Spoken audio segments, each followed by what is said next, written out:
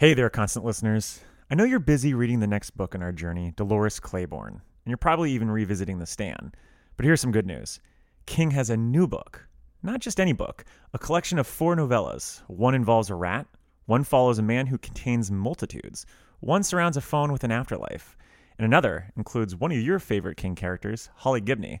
It's called If It Bleeds, and like different seasons in 4 Past Midnight, these stories will take you to intriguing and frightening places and give you one good scare.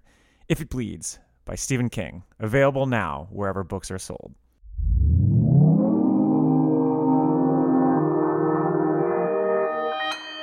Consequence Podcast Network. My friendship to all of you precludes my involvement with any one of you. But if you wanna make love, then I do too, and I'll be right there behind you. All in the name of oh, all in the name of oh, all in the name of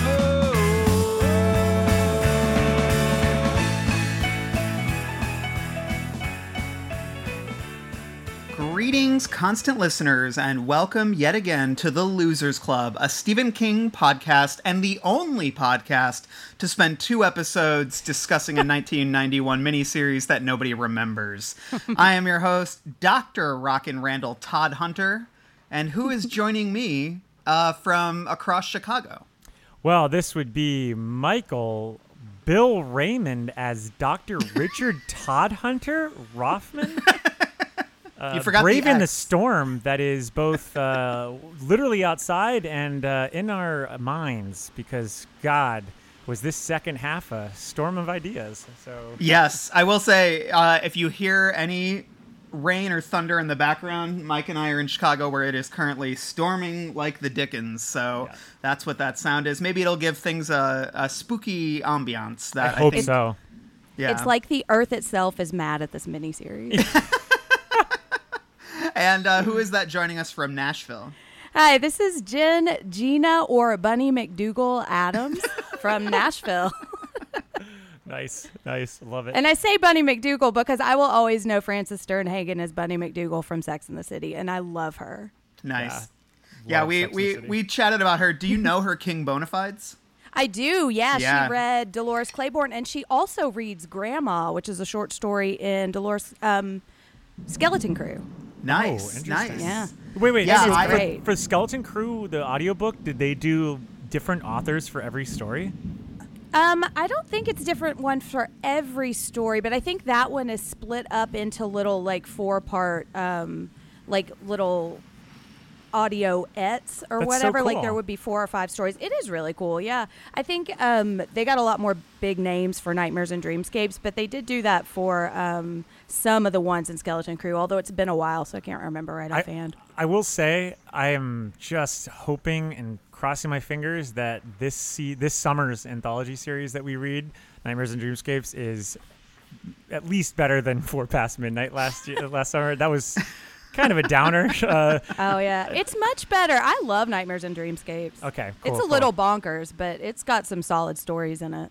Yeah, We're gearing up for that, and then we're also preparing for Dolores Claiborne, which is coming up pretty soon. I think in 2 weeks or 3 weeks. We're mapping out the schedule still, but so we're getting that going. Next week we're going to be back with our breakdown of The Stand Part 4, our final episode on our Great Stand rewatch inspired by COVID-19, and also we're going to be doing some If It Bleeds content. If It Bleeds is the new collection of novellas by Stephen King, and we're going to have an episode on that, breaking down our thoughts on the 4 stories in there. Spoiler free, I think, for the most part. We'll probably do a little spoiler section to discuss some other parts. But before we dive in, this is part 2 of our 2-part series on Golden Years, the 1991 miniseries. Written by Stephen King and directed by a lot of other guys. Nobody of note. That's mean. I'm sorry. And so, but before we get going, we do just want to say that this is a free episode, but every other week we are releasing full episodes that are exclusive to our Patreon subscribers. You can find us at patreon.com/thebarons. You can also find info about it on our social media. And basically, we've got exclusive minisodes, we've got merch, we've got full episodes breaking things down, like our Stan miniseries breakdown. And so lots of fun stuff. So you can get that info there. But, Golden Years, it's just too important. We couldn't put that behind the paywall. But Randall, what makes May special? And you'll probably notice because you heard the ad at the beginning of this episode. This whole month is sponsored by If It Bleeds. Yeah. I know that there are some constant listeners out there that are a little upset that they're only getting an episode every 2 weeks in the in the free zone, the Boulder free zone. That's what we could call our main feed, I guess. But that's actually not that bad. I think I want to go with that. But there's some people upset. But guess what? You don't have to be upset in May. The month of May, to quote the Arcade Fire, is going to be free content from us week to week again because we are sponsored exclusively by Simon & Schuster for If It Bleeds, which you can get in stores right now. And you're going to hear our ads throughout this episode and the next 3 that are coming this month. So that's my little plug there. But we will, though, just to be clear, we will be doing free episodes every week, but we also will have 2 Patreon exclusive episodes as well as our minisodes. So lots of content in May. So much content. Which is good since we're all still locked down and you need something to do. So just don't watch Golden Years, just listen to us. So So, man, this is wild. I think we'll start because Mac was on the last episode. I think he, ran afoul of Dr. Todd Hunter and couldn't make it on this week's episode. But we have Jen from The Horror Virgin here, which we are excited about. And Jen caught up on the entire series for us, which, man, do we appreciate that. And what a sacrifice. So why don't you give us your thoughts on the first half, which we discussed last week. So what was your reaction when you sat down for this? And how familiar were you with Golden Years before coming into this? So I knew Golden Years existed, and I probably watched a little bit of it, but I think the whole time I was thinking it was Kingdom Hospital because I think I watched more of that. And so I was watching this and was like, what the hell is going on? I didn't really remember anything about it.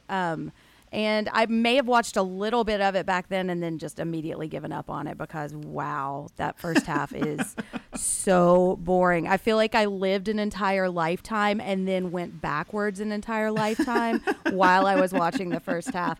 And I thought that it was like a 2-part miniseries, and I thought I was going to be talking about the second episode. So I watched the first episode, and I was like, okay. And then I noticed that there were still 5 hours left. Yeah. And then I was like, oh, no, we're talking about the second half. So I powered through like 4 hours of this thing in the last couple of days. And so it was golden, Yeah. It's I did the entirety of the second half, which was about 3 hours on Saturday afternoon. And hoo boy, what a way to spend a Saturday afternoon in quarantine. But did you watch it on YouTube? I did watch it on YouTube. Yeah. And so I was watching it and it was hard to tell what was bad looking and what was bad because it was on YouTube, like kind of a bootleg thing. Sure. But it feels like high school sets. Yeah. Well, as someone who bought the DVD a couple years ago, and I've thought about this recently, I might be the only person that owns this DVD. Not sure about that, but holding the DVD the other day and just looking at the back of it, I was like, am I the only person that's ever looked at this while sitting in their own living room? I don't know. But I will say it still looks bad on the DVD, and I have the different ending and the different cut. So I'll be talking a little bit about that as I did, in the last episode. But oh boy, I did go back today. I did get to finish all the YouTube cut, but there's a lot that you all got to see that I didn't in that initial run. So so Mike's DVD is cut down significantly because he was texting me as he was watching it last night, and I was quoting some scenes at him, and he's like, "Wait, I didn't have that," and then I was like, A, you were spared, but B, there were a few very cuckoo moments that I wish you could have seen. It's just insane. And it's like the first half is so boring, and the second half is not any better, but at least it does interesting things, Yeah. It's one thing I noticed about this second half that's very similar to another book that's definitely connected to this. I felt the second half is pretty much just like Firestarter. When you really think about it, like it's almost as if like he had this idea, or he had multiple ideas, because as we talked about in the first episode, I feel like these, this was initially conceived as a novel. Although I feel like once it became clear that this is going to be a television show, Steven was like, well, what other ideas do I have in my desk? Let me weld it to this and that and this, which is why it feels like there's like 4 different stories going on with all different tones. And the second story, like the second half here, just feels as if he's kind of just doing like beat for beat the same shit that he did with Firestarter, but with just like psychedelic results. I mean, just the places they go to in this is insane. And I feel like it would keep... I feel like, though, because this, as we discussed in the last episode, we talked a lot about the history. If you, for some reason, are listening to part 2 of Golden Years and not part 1, we talked a lot about the history of the show, kind of, how it started, where it started, and we talked about the first half of the plot, and we'll break down kind of what happened in this second half as well. But this wasn't where it was supposed to end. It was supposed to end on a cliffhanger, and King had a whole other season in mind. And basically, when the network turned it down, he asked for 4 hours to wrap it up. So he had 4 more hours of story. And so when you say it resembles Firestarter, Mike, I think you're totally right. And I think that if we had gotten those 4 extra hours or this whole other season, Harlan probably would have ended up in the shop, just like how Charlie ends up in the shop at the end of Firestarter. I think that's what we are robbed of here, because the cliffhanger does end with him getting captured, rather than the ending that we'll get to in a bit. It just feels like so it weird. was like the ending. What did feel rushed? Like I remember, I noticed there was 10 minutes left, and it still felt like we were in the middle of the story. So that's Randall put it really well to me when it's like a Simpsons episode. I'll let you go off on it, Randall, because this is just a brilliant distillation of exactly what this fucking ending is. When we get there, I'll discuss it. It fits though. But yeah, so basically, we'll start from where we left off, which was with basically Harlan and his wife, Gina. Basically, so he's de-aging because of this project led by the maniacal Dr. Todd Hunter, and which is the name that we joked about last time. Sounds like a Grey's Anatomy character, but that's just his last name. So I think we started calling him Dr. X because his middle initial was X. And so he's de-aging. Basically, the shop, which is sort of a government operative black ops sort of thing, come in, and they basically just want to eliminate anyone involved with the test, and that includes Harlan. So Harlan goes on the run with the help of the security expert from the lab where all of this happened, played by Felicity Huffman. I believe her character's name is Terry. And so she, basically is like, I can't allow this to happen. And she knows the shop's operative, this guy Andrews, Jude Andrews, quite a character. And she knows him from way back when he used to just decapitate people, which is a scene that I still can't believe happened. And I remember as if it were a nightmare. And, and basically, she's like, I won't let this happen. So she agrees to shepherd them off as he's de-aging. Gina obviously staying the same age. And we discussed a lot about the thematic potential of that sort of idea. And we'll talk a little bit about how that carries out here. Just the general idea of a relationship in which one person is growing younger and the other stays the same age.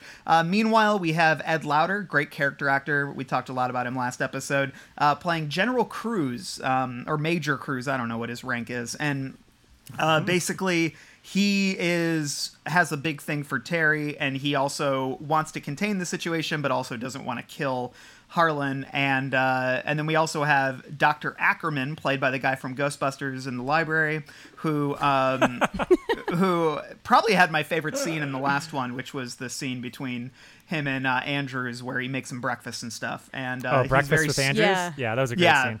Decent what a power scene. move, man. Yeah. And so that scene was cool, and basically Ackerman is like terrified that he's going to be eliminated for his knowledge about the situation, and he is at the beginning of this part 2. So that's where we'll start. Basically, Andrews is playing cleanup. He kills the optometrist that basically saw that Harlan's sight was getting better. He kills that journalist who was like from the 50s or something. Yeah. Pascal. Played by Pascal, yeah. And then he also kills Ackerman by blowing up his car. And what I thought was funny was that he blew up his car, but was like in the parking lot to watch it happen. You'd think you would not want to be near the scene, but No, maybe I if guess he was he's a good, just making if he sure was like it a good happened, I guess. henchman, he wouldn't be near the scene at all. But Speaking of henchmen, he gets a new henchman in Eric King. I don't remember the character's name. Barnes, maybe, or something? Burton, it's Burton. So Burton? Yeah, okay, Burton. Yeah. So he gets this new guy who shows up, and he seems really incompetent, but he's like his shop operative friend. He shows up to man things at the lab by mainly just taking a lot of phone calls. We'll talk about those later. And basically, he heads off on the road to try to track down Harlan and Gina and Terry. Meanwhile, Harlan, Gina, and Terry are hanging out on this ranch and basically planning for the future. We get a lot of different plans going on. I remarked to Mike about how much, how much time they spent talking about going to the mall and getting arrested so they could be arrested by local authorities rather than by the FBI. And then that plan is just scrapped. And then, basically they end up at a commune with hippies. And Unreal. one of them is a sailor named Captain Trips. Captain Trips. Jesus Christ. Who's And, just so on the nose. worst. Yeah, that's like, that's like a character you would have seen in the Dark Tower adaptation. And, but then basically they're found out at the hippie commune. Andrew shows up, chaos ensues, and in the tacked on ending that they made for TV when they realized there wasn't going to be another season, basically, this is where I'll talk about my analogy, Mike. And so basically, like, Gina and Harlan are like holding each other, and she's very sick, and it seems like she's dying, and he basically just holds her, and then he glows green, and then they just disappear into somewhere. And I was saying to Mike that it was a lot like the Poochie bit from Simpsons, where he's My planet like, needs me. I must go now. My planet needs me. I must go now. And then he just flies off into the air, which is one way of doing things. And then Terry shoots Andrews and kills him, but not before he touches the green light that surrounds them and goes like, ah! He makes like the funniest sound. And then Cruz shows up dressed like a hippie, and her and him are in love now, apparently. And they're really happy, even though these two people just vanished before their eyes and there's dead people everywhere. And that's pretty much it. Whereas Dr. Todd Hunter has a whole side story that they never really resolve, where he's basically conducting his tests again with the help of the disabled janitor that worked with Harlan, and they basically figure out the key to making his project work, but then that's the end of that story. So So I have a lot of questions. One, the main question I have is, based on the production of this episode, so CBS denied King 4 hours, but did they allow him to do reshoots, which is why that one last scene they had a reconfigured ending? Now, it's like, I know that they did a lot of different endings and different international pilots around this time period for television, because, I mean, you could go back to Twin Peaks and, like, the pilot is, like, they have, like, 3 different cuts for the pilot, and one of them was an international pilot, which pretty much wraps up everything at the end in a weird, vague that's way, the first one I saw, yeah. Which is wild. But, like, with this, did they do something that was very Poochie-esque, where they, like, literally manipulate the footage? Because it could have been easily done that way. Because you could have had just them freeze frame, they glow green, and then they disappear. And it's odd that Andrews, when he's shot, he's literally talking and being like, oh, God. Like, he says one last line and then falls. So you got to be kidding me. Yeah, like, and you wonder, like, because, Andrews wasn't supposed to die there. He was supposed to live on for, like, whatever next season they had conceived of this bastardized show. And so I wondered, like, did they just manipulate the footage to make it look like more of a, like a death for him? I mean, did they go back to the set, like, call up all the actors and be like, look, we didn't get another season, but let's go back to the desert or wherever the fuck we shot this last scene and film this last segment again? It's weird. I think they had to have, like, because the section with, like, the stuff with her and Ed Lauter is, like, so forced, and yeah, like, that stuff was clearly reshot.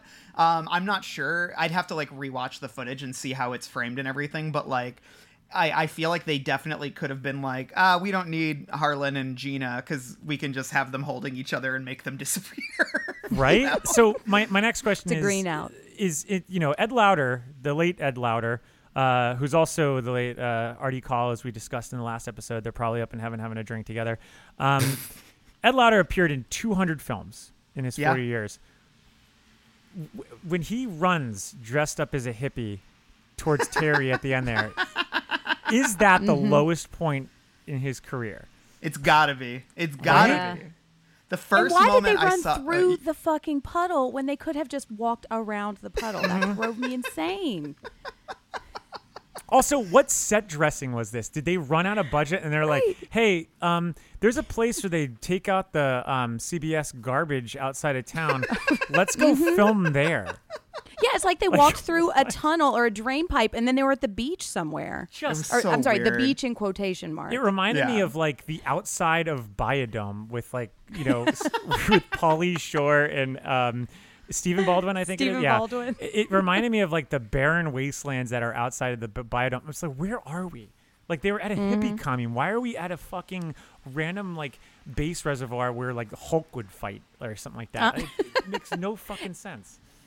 And she's suddenly dressed like they're in Hawaii, which fits with the beach motif, But he's so still weird. in his hippie costume. The hippie It is costume bizarre. was so strange. Like I feel like I blacked out or something and like just came to and suddenly he was in the hippie costume. Like my brain does not register the moment when that like discussion was had where he's like, I'm gonna dress up like a hippie now. Like I don't remember that. I just remember like I blinked and then suddenly he was in the hippie costume and I was like, what is happening?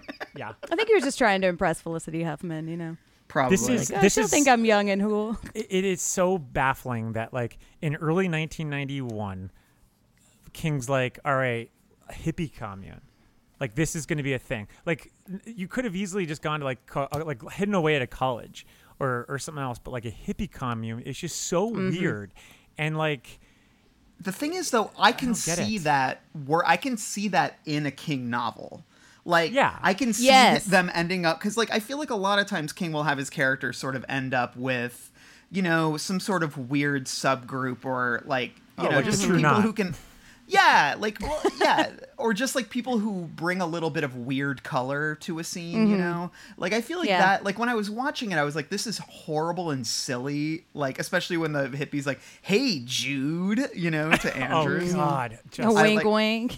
I like wanted to shoot myself. And then Dark Tower connection right there though. So. Yeah. And so I could see it though on page. Like I could see that scene maybe working a little bit better on page. I mean, honestly, I see this whole thing working better on page. Like Mike, you were talking to me about the scenes where like just these long scenes of Andrews in his bed, like with a woman next to him and and him drinking and stuff like that. Like, and nothing really happening. But then it's like, what's funny is almost like, well, King's writing it, and he's like, well, this is the scene in the book where I'd have him alone in his room sort of mapping out his plan internally, and it would be this probably great interior monologue, but it's like he left the scene in, but he's like, I don't need the dialogue. I don't need the interior monologue. I just kept thinking, like, they're at the set, and like, all right, so, hey, what scene are we doing? Hey, Kenneth Frank, who was the director? Stephen Tolkien.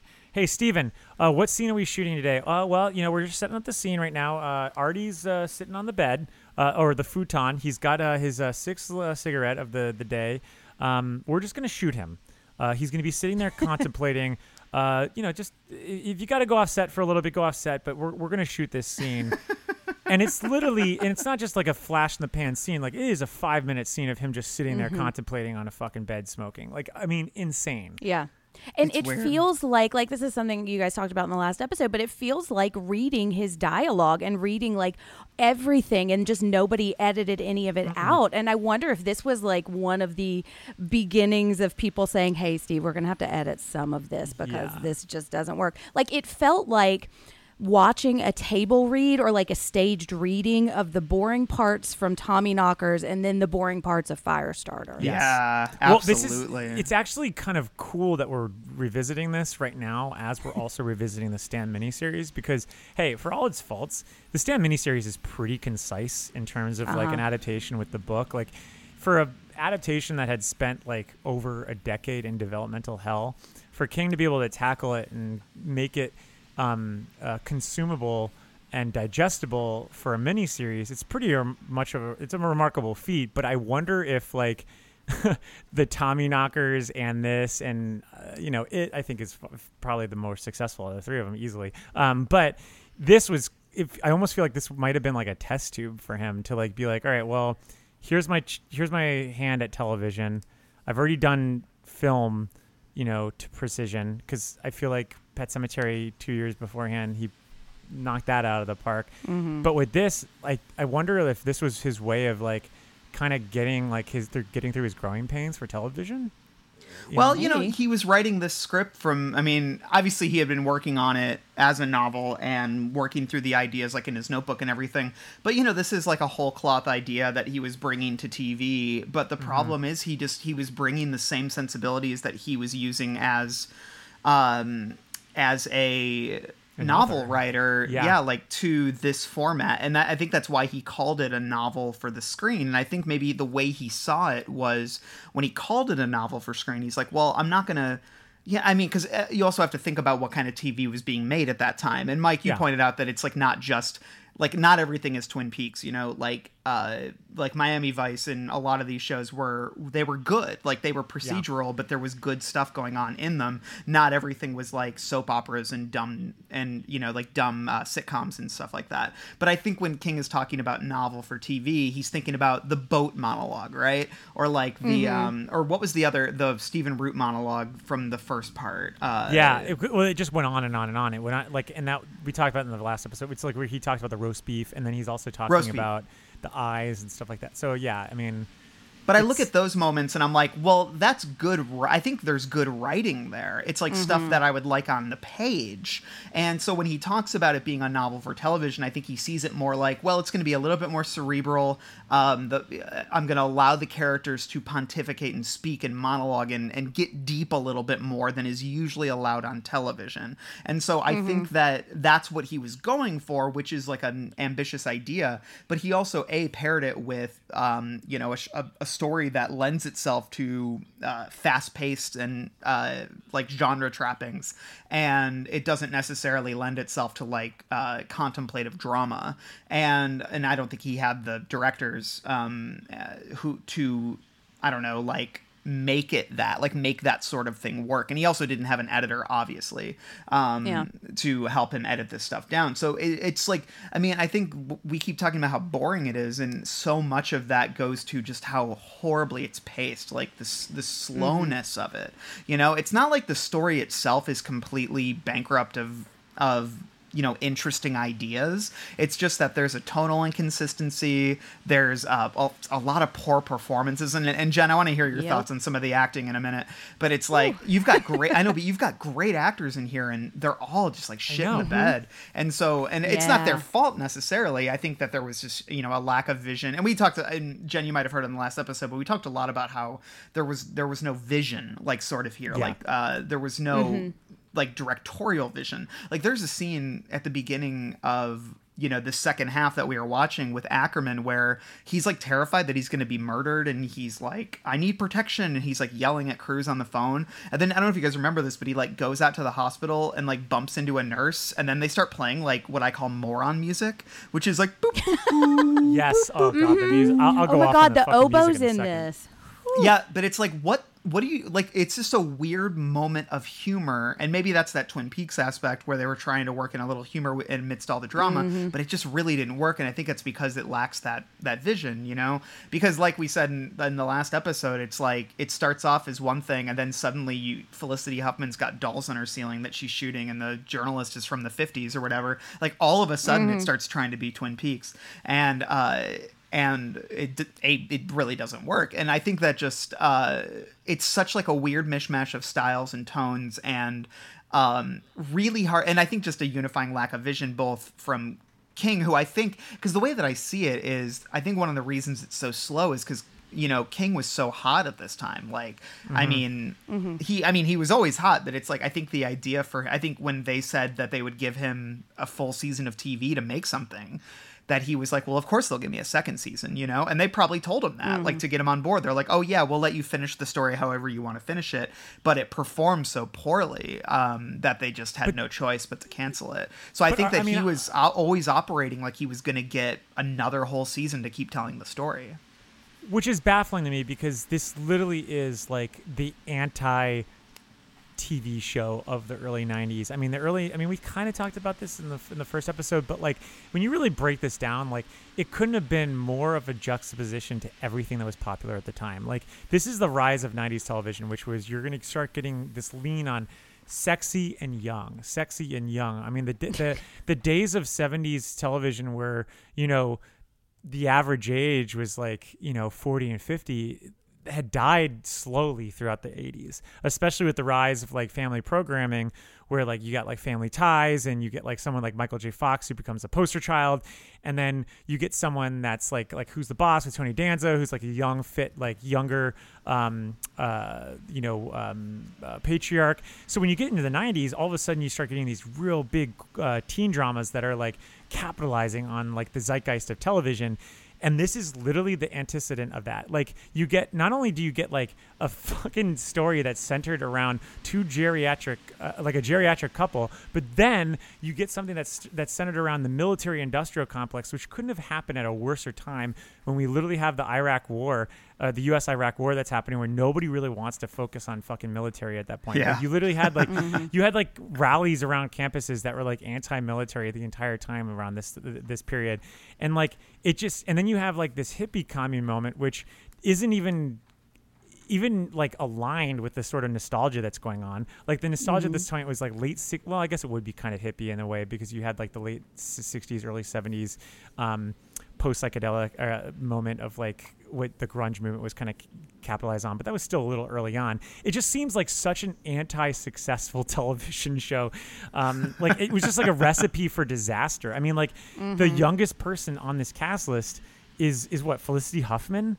Yeah. I mean, who? Well, can I read you something kind of amazing? Yeah, go for it. Because So- you found a positive review for this, right? Yeah. So I found an Entertainment Weekly review that I think it was a pre-air review. So I don't know how many episodes they have because they don't clarify in it how many they watched. Not all of it because they do say like in the episodes I watched. But but I was cracking up because everything you're saying about like sexy young TV, I think that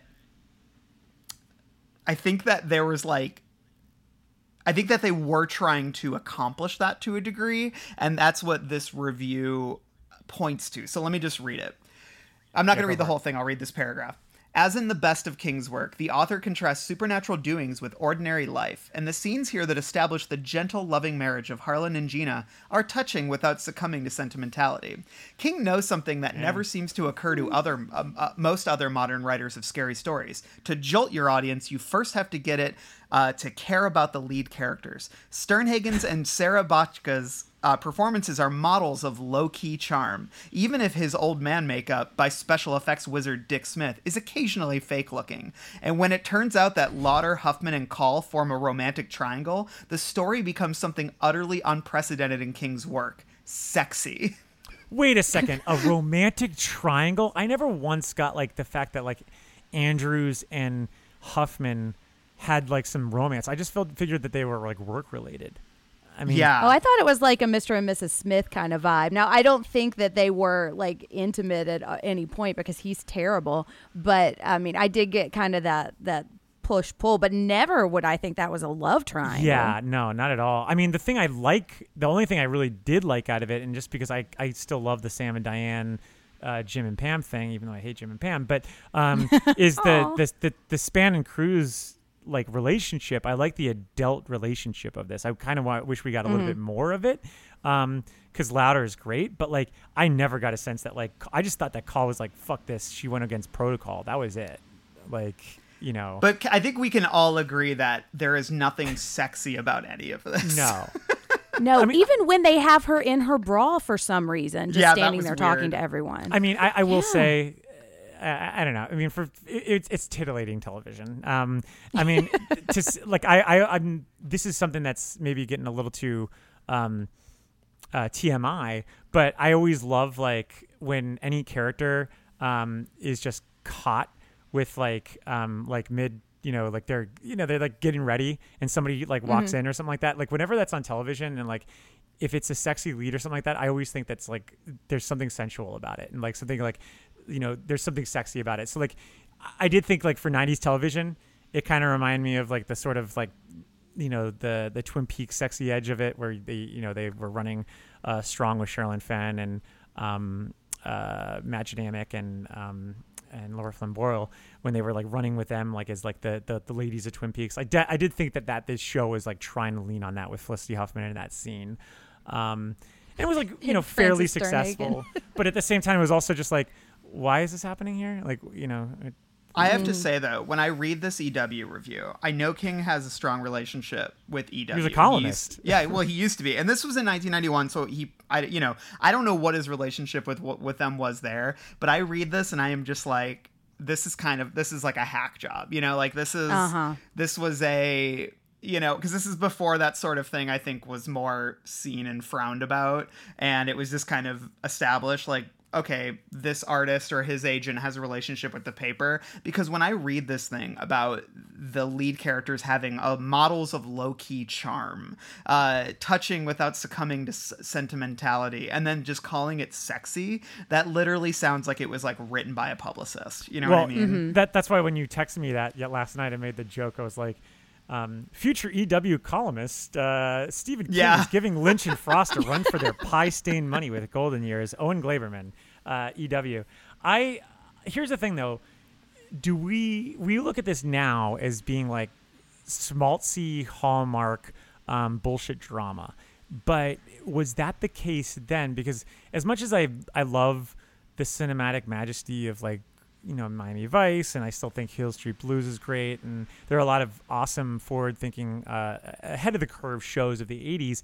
There are a lot of like over-the-top sentimentality towards all those shows, just because that was a product of television as a medium. Was this a little bit more edgier than that at the time? I don't know. I mean, edgier, yes, but I think the real problem is like anybody who's praising, and like we established on the last episode that Keith Zarabachka has a great career and he's doing great, but he is awful in this. Like his voice never rises beyond like a certain octave. He mumbles everything. It's like the most, or he's like, I don't know. It is one of the most like sleep-inducing performances I've ever seen. It makes me wonder if like his career is just like he's like Forrest Gumped his whole entire career, where he's just like stumbled into role after role after this. But know. Like it just like, okay, so acting-wise, Jen, who is it that you would say maybe you were impressed by, and then who do you think were embarrassing? Well, Frances Sternhagen, I just love her, and she was my favorite in this. I think Felicity Huffman is fine, but that's really it. Everybody else just was so annoying, and it's like when you have these good performances, because everything else is so flat and it feels so like empty and soulless. It's like the people that are actually giving good performances are trying. It stands out as like overacting, because the baseline is so low, and I think I love Stephen King, but I think a lot of that is this dialogue. And like if this were a novel that we all had read, because Stephen King I don't think is a great dialogue writer, and I love him, but whatever. But what works and what makes these kind of bizarre things like the hippie commune work, or like the planning 5-minute like lighter flick thing, is because we get all of that great internal dialogue, and that makes us really like these characters a lot. And so like we're kind of, and also when you're adapting it for the screen, you get a lot more of the background of the characters. And so like as an actress, I would read this book and like kind of understand who this character is. And it's just like you don't get any of that. All you get is this hammy dialogue. And so I don't think anybody really did a good job other than Frances Sternhagen, because she's amazing. But even then, like their relationship feels so like one-sided. It does. Because like what you're saying, it's like the entire cast is acting through old age makeup. Yeah. Like didn't you get the feel like when they're when she gets on the bus, when Gina gets on the bus and like Harlan's like reaching out and putting their hand there, I like felt absolutely nothing right? Yeah, No. seriously. Yes. Like, it was just like, this is supposed to be an emotional moment. The only time I actually felt anything was just because of Stephen King's lyrical poetry. I agree. I think dialogue is probably his weak spot, but man, does King know how to do a great metaphor. And like the discussion of the ship and how they used to watch the ships from the shore, and how she says, like, Gina finally says, like, well, you're on the ship now. Like, that had some resonance to it, even if I didn't really give a shit about who was saying it. Like, it was just like, ooh, that's a good metaphor. I want to use that in the future. I don't care that it came from Gina Williams talking to her husband Harlan, but I like that image, and I'm going to think about that, but that's like part and parcel why I love Stephen King's writing. And like, when that stuff came through in this miniseries, which is far and few between, it worked. But like, yeah, the dialogue in this is just, it's so like prescriptive and incredibly exposition driven, like, and to the point where like you could almost tell like the actors were almost bored. Like, Felicity Huffman at this point in the series had already checked out, I felt like. Yeah. So, and then BB from Frasier shows up at the very end, who I love. And this was in that moment where I was like, holy shit, is that Margot Martindale? And is that BB? And she says some line where it's always dark for me. And it's like I could feel part of her die as she said that. Because, she's blind, right? Yeah. Oh, God. Yeah. And then there's that thing where Stephen Root is talking about how many times you do it a week. And it turns out he's talking about square dancing. Like, what the fuck? I love Stephen Root, and he deserves better. He's so that's where I love think Stephen Root. He is awful in this. Like, I mean, it's a horrible role, but yeah. That's where I feel like King was trying so hard to be like Twin Peaks, is with the Stephen Root stuff. Like the whole sequence with him talking about the square dancing, getting all weird, him being on the plane, doing this like almost 2-bit Three Stooges / Marx Brothers routine with Louder.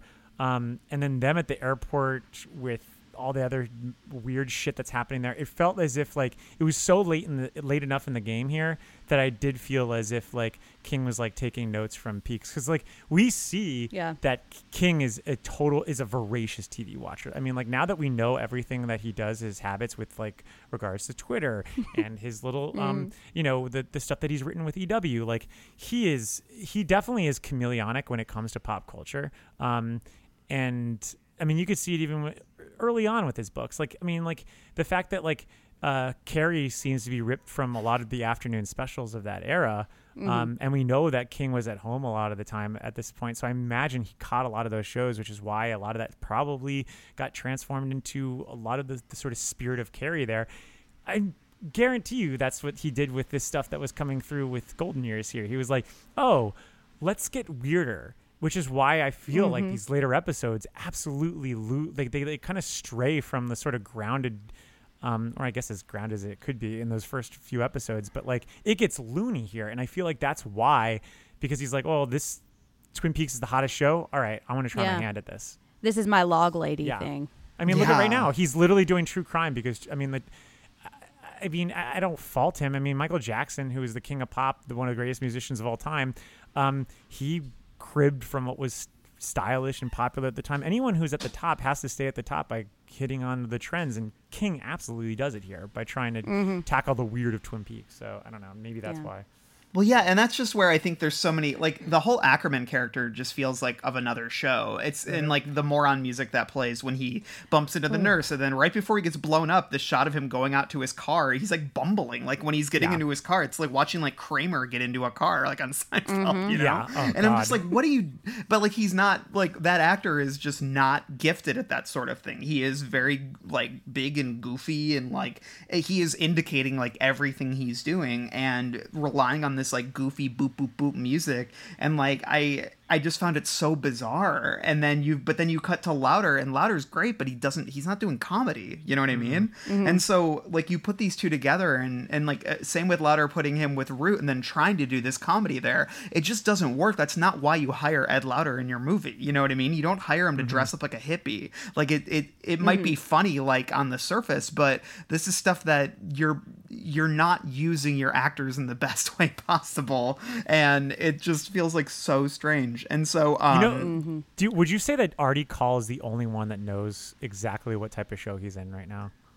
or not right now, but like in this show. Like I felt like Call, or who plays Andrews, I felt like he was the only one that like fit the tone at all times. Like, yeah, like I don't think I was even saying to you, like, there are certain scenes where it sounds like he's tripping over his lines, and I can't believe they use those takes. But at the same time, like, he at least strikes me as consistent with the tone, and he seems to understand that he's supposed to be a sort of larger than life villain who, you know, is always glowering, but has that sort of like, I don't know, smarmy charm to him. And so I at least like could buy him in those scenes, and I found him, you know, relatively amusing, even if I wouldn't say that I thought I'd say he was well cast, even if he wasn't necessarily good.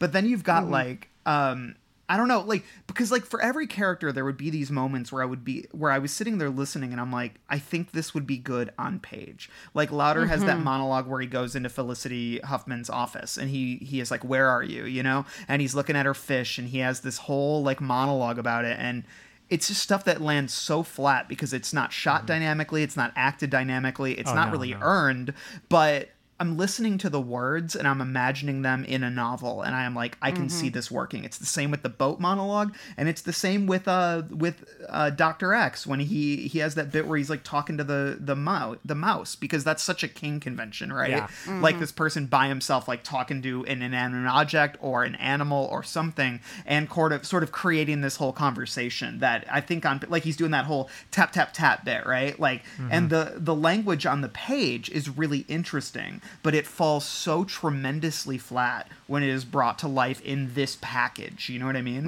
And I mean, so even down to something like him going to the grave, which I had to laugh because we get to see his name Todd Hunter written in bold type on a gravestone, just exacerbating the whole feeling of how dumb it is. His great-great-grandfather hunted Todds down, I think is why that.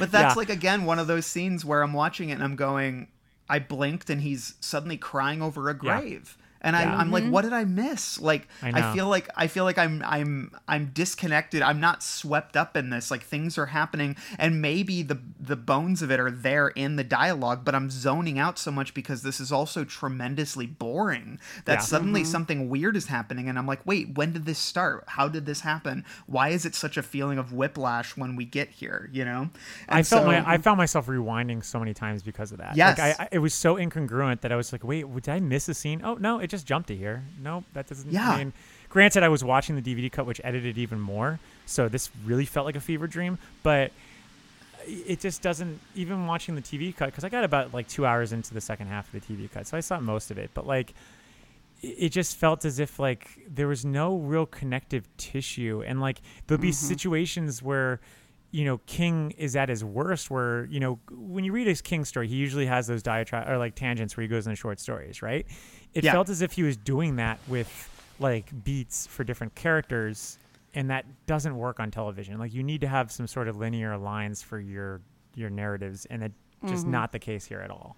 Or you need to set it up as part of your show. Like I think about Lost, I think does that very well. Yeah. But that's because it's it's like woven into the fabric of the show. And I think he can do that in books, but it just doesn't come across here. Okay. And I'm not somebody who really geeks out over directors. It's just not really something I'm like always thinking about, but I really noticed the absence of any kind of directorial vision here. And it's like what we're saying, there's so many pieces that could be great and it just never comes together. Like, Randall, could you imagine writing episode by episode reviews for this?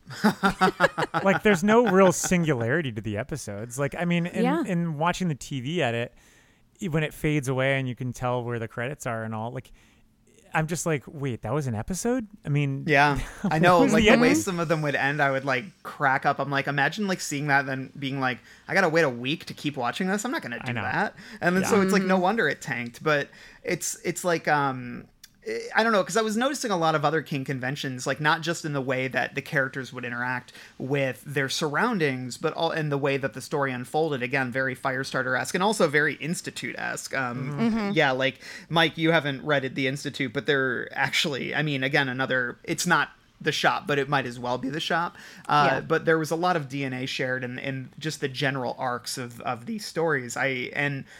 But one of the things that King likes to do that I always enjoy is he likes to pair up characters of different sort of stripes and like people from different corners of the story, have them meet up and become like a little team. And so there was moments of that where I kind of like that because I'm conditioned by King to enjoy those moments. But, you know, because we get Stephen Root and Ed Lauder, they kind of team up and have this like unlikely partnership. And it's like, and in any other, like, I think the intention King was going for was that these are two different people. Let's bring on some mismatched comedy, like Couple kind of comedy. Unfortunately, that shit just does not work because the writing wasn't there, the acting wasn't there. And then you also bring in like when Dr. Todhunter and then the janitor, like the slow janitor team up. That's supposed to be like, oh, you've got this genius, and then you've got this guy who's not smart at all and who keeps dichotomy. like, yeah, exactly. It's like, hey, like this will be a fun pairing, and when they hug like each Andrews other, and Burton, and yeah, exactly. Like Andrews and Burton, like these are characters who are supposed to like complement and bounce off each other in a certain way. And if you look at how it's structured, it's just like in a King book where as we near the end of or the climax of a certain moment, King does these short chapters where he pivots between the different groups of characters and we get to spend time with them. We're watching kind of like all the, you know, what's the word I'm looking for? Like the different cursors, like all combining into one at the center of the screen, right? Like we're watching them all gather there. And those are always, to me, extremely fun. I mean, like that's one of my favorite things about reading King is like when he set up all the pieces and they all start falling and they're going to land in one place in the middle. It's like why I love Needful Things so much. But so I can see, like, that's the thing about Golden Years that I think is so funny is that in a lot of ways I'm seeing King tropes that I like, and I'm seeing writing that, not dialogue, but writing, like, you know, like I'm thinking more of the monologues than the actual exchanges.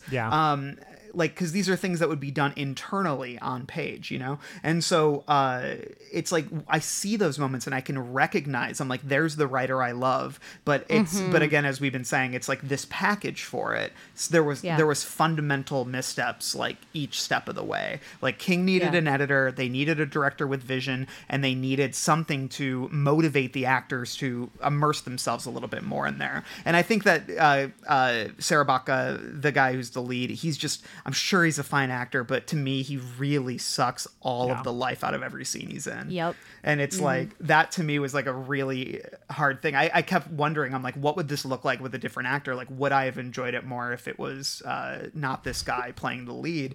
Because he's just tremendously dull. Well, and there's also the problem that the hook of this, I mean, we look at the hook of every book that we talk about on this podcast, and I would be struggling to find the hook for this because I think you posed a question on text. It was like, try to see if the de-aging narrative matters in any way, shape, or form, and it doesn't.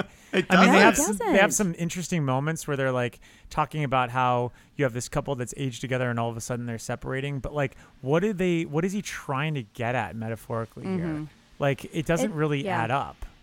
And that was the one part of the story that I actually did like. And I like was listening to your conversation in the last episode and trying to like think about King and like what he was getting at when he was writing. And I feel like this is almost like a precursor to 11/22, which you guys already talked about. But like if you look at where he was getting sober, I feel like there's almost this like there's, as a person who is in recovery right now, there's this feeling of losing time to your addiction. And I was thinking like he's exploring like what it would be like to go back and live as a younger person, knowing that he's lost all of this time, maybe because he didn't remember or he would make different choices. And like, I was wondering if he was thinking like, would Tabitha still love me if I were a different person? Because once you stop drinking, like you just, there's that fear that you're not going to be fun anymore. And so as I was watching this, I was like seeing those themes and like what you were talking about, Randall. Like, I don't know if I would enjoy this book, but I wanted to read it with all of the like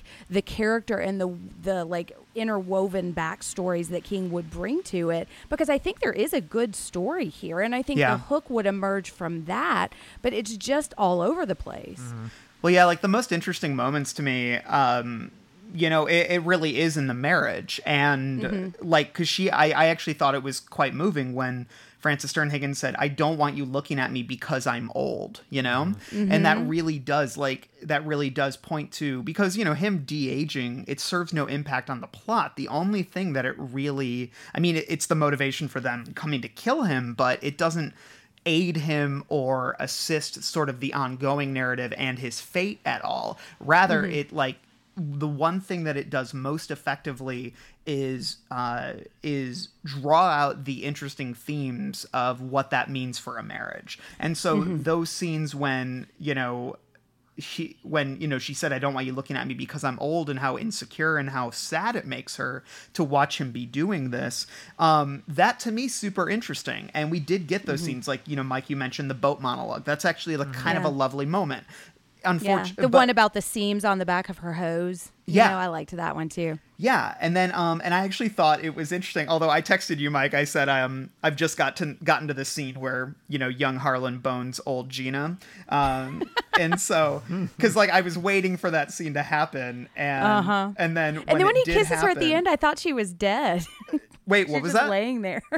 There's a moment where like they're laying together and she's just laying there. Oh, yeah. And he leans over to kiss her, and I swear I thought she was going to be dead. Yeah.